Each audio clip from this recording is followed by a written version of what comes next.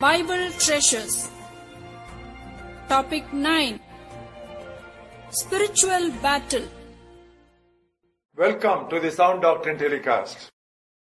Let's begin the talk of this day referring to book of Isaiah, 8th chapter and 20th verse.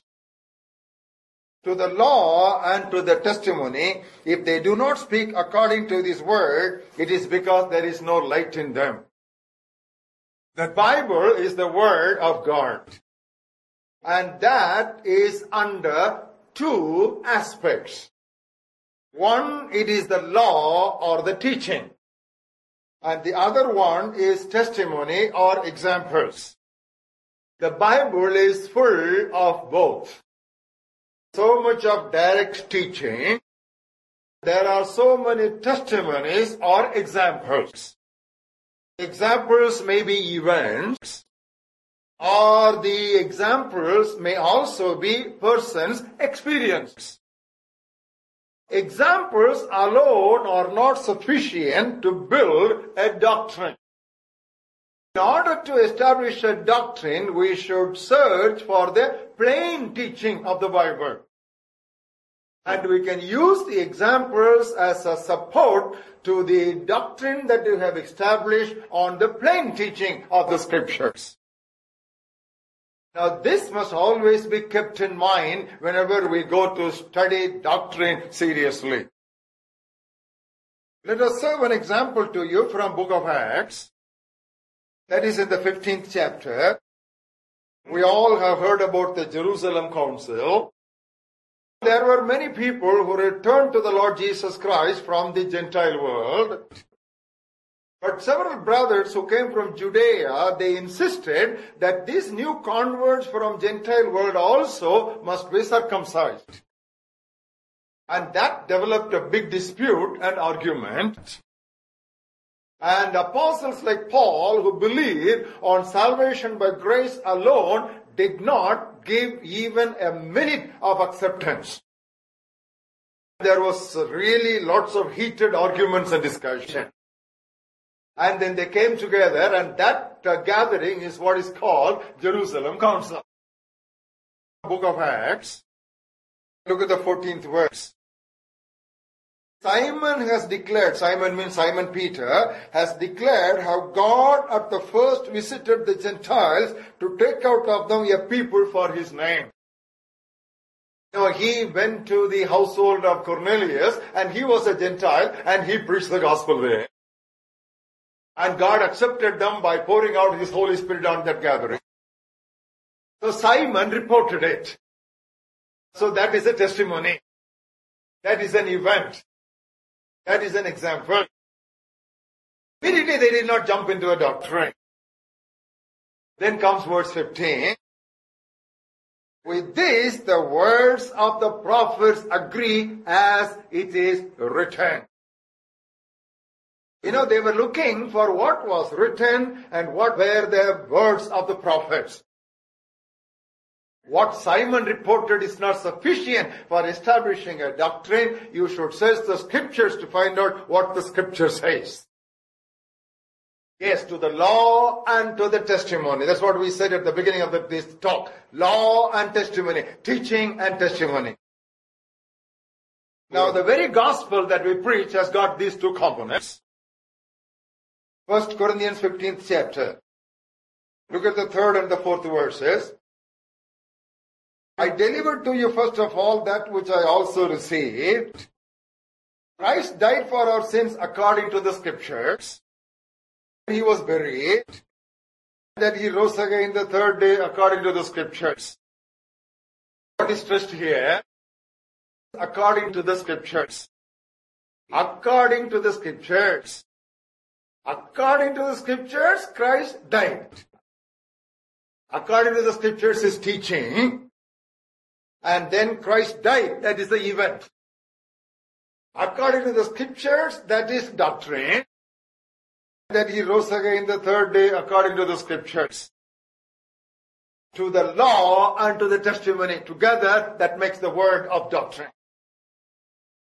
The same is true in all our Christian life and experience. Don't deduce the truth or doctrine from your experience alone. On the other hand, test your experiences in the light of the scriptures. This telecast is based on this conviction. Now, the subject that we have before us is the spiritual warfare. The topic that we are considering is how not to battle. So far, we have done 8 lessons. Number 1, do not underestimate the devil. Number 2, do not overestimate the devil either. Number 3, do not be careless about your personal life. Number 4, do not ignore the enemy who is within. And number 5, do not attempt to bind Satan. And number 6, do not practice unapostolic acts. Number 7, do not be interested in extra-biblical revelation. Last week we studied lesson number 8. Do not get overexcited about demon casting. Today we will move on to lesson number 9. How not to battle. Do not fight alone. Do not fight alone. Turn with us to a very interesting passage which speaks this truth or teaches this truth so explicitly and directly. Book of Ecclesiastes, 4th chapter, look at the 9th verse. 2 are better than 1 because they have a good reward for their labor. Come to the 12th verse. Though one may be overpowered by another, 2 can withstand him. Here there is a picture or an illustration of spiritual warfare. When 2 join together, you can easily withstand or attack the enemy. Beloved, the entire scripture abounds with this vital truth. You know one of the oft-repeated names of Jehovah in the Old Testament? Lord of hosts. You know, that's very interesting. You know, the word host is in plural, armies. The Lord of hosts. Now, this truth runs even from book of Genesis. Now, why did God give Eve to Adam? Turn to the 2nd chapter. We will read from verse 16. The Lord God commanded the man, saying, of every tree of the garden you may freely eat, but of the tree of the knowledge of good and evil you shall not eat, for in the day that you eat of it, you shall surely die. Having given this commandment, look at the very next verse. And the Lord God said, it is not good that man should be alone. I will make him a helper comparable to him. In other words, why did God give Eve to Adam? Just to help him to obey God. Giving the commandment, God says he should not be alone. I shall give him a help. What for? So that he may obey me. There is something that is implied there. The devil, the tempter, would come to attack them. God did not want Adam to handle it alone. God gave him a woman who will assist him in his battle against their tempter. Sometimes we interpret this passage wrongly. It's not good for man to be alone. We really think if he is alone, he will fall into adultery. Now, where will Adam fall into adultery? There was no woman on the face of the earth. There it is only for him to help obey the commandment of God and fight the enemy. Joshua, he was a man of valor. He was a fighter. But you know what we read about him? The book of Joshua, 10th chapter, 5th verse.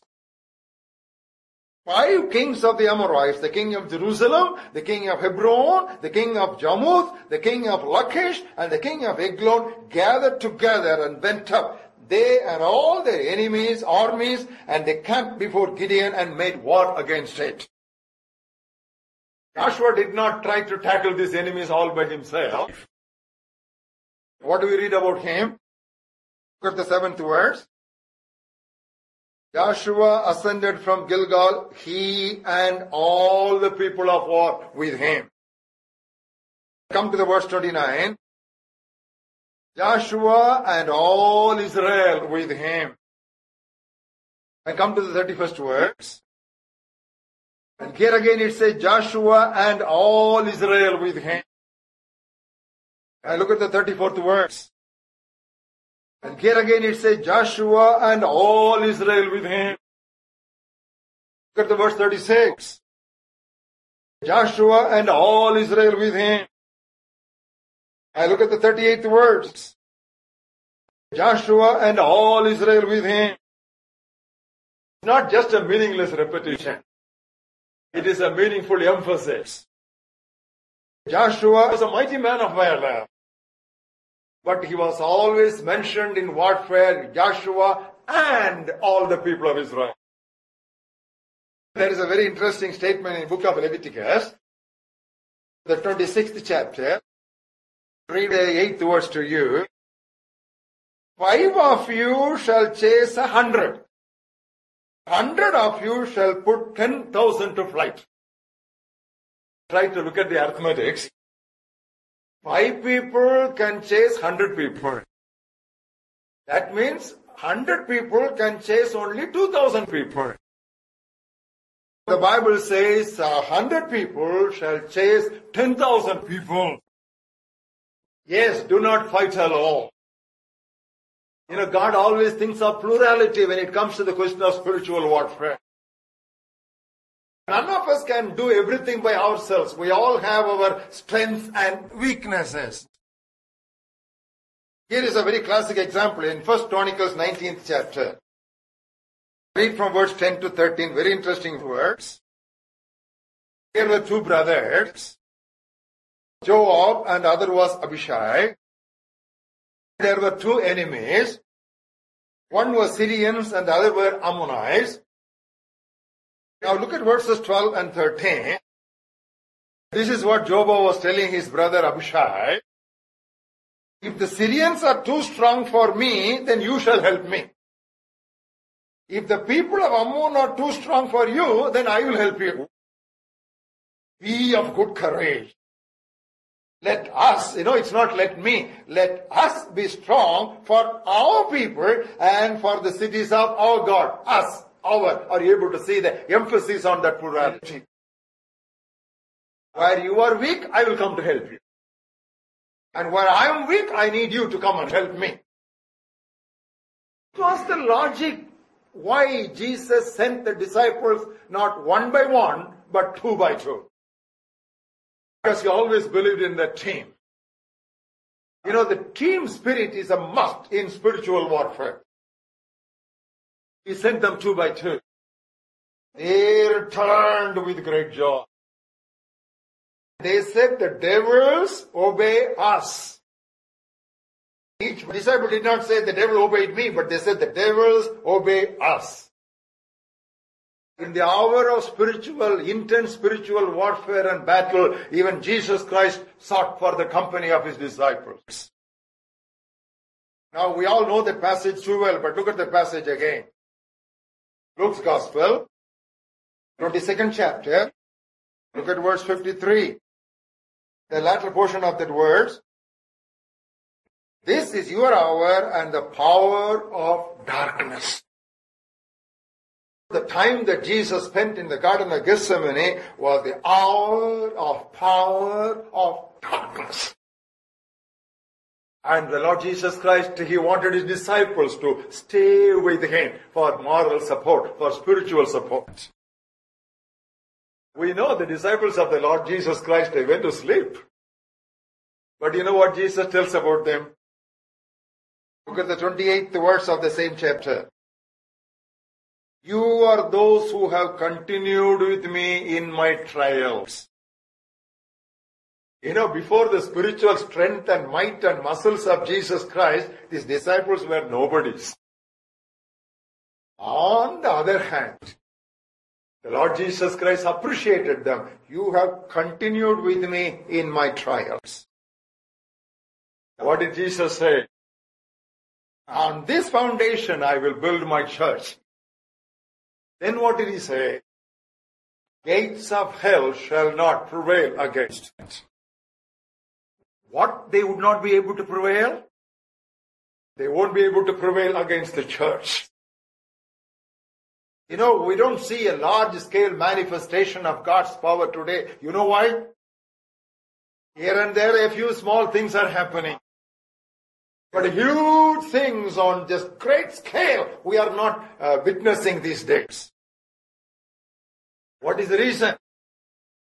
Peter wants to do everything by himself, and John wants to do everything by himself. And if Peter wants to just do everything independently, and John also wants to do everything independently, that lame beggar will stay lame for another 40 years. But what happened? After the day of Pentecost, the Bible says Peter and John went together to the temple to pray. And that beggar, he looks unto them for some copper coins. And what did Peter say? Look at us. He did not say, look at me. You know, the whole thing has changed. What happened? One of the greatest undisputable miracles happened. If that has to happen today, people should come together in their fight against Satan. Peter and John must come together. You know, we all go through fierce spiritual battles in our own lives. We should not think that it is below our dignity to go and ask somebody to help us. We need people to help us. In the same way, when you know for sure that someone is really struggling in his life, voluntarily offer your help to stand by that person. You know, that was one area where Moses, the servant of God, rebuked 2 tribes people. You know, there were 12 tribes of Israel. And when they came near Jordan, 2 tribes, they did not want to cross over Jordan. What did they say? All this area is very green and it is good for our cattle. So we don't want to go to the other side. And Moses was extremely angry with those people. You know what he asked them? Will you sit here idle and your brothers alone will go for war? Be sure your sin will find you out. Beloved, that's very important truth that Moses has given us. When others are suffering, we should not simply be onlookers. Even if you are not invited, you take the initiative, go and help them.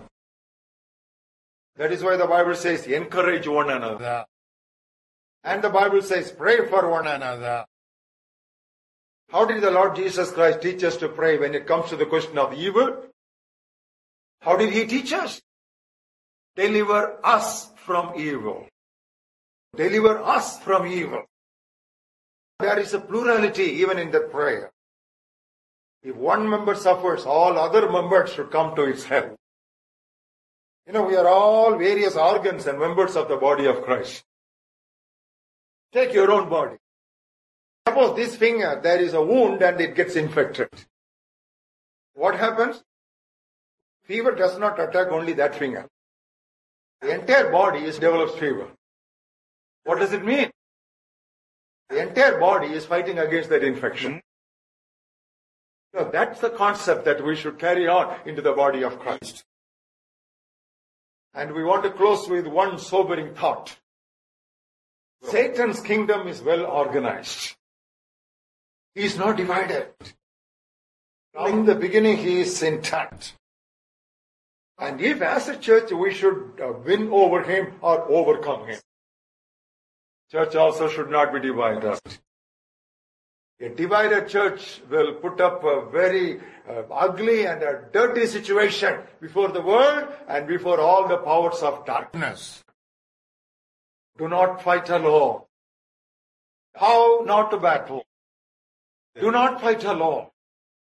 Get the help of your brothers and sisters. God bless you.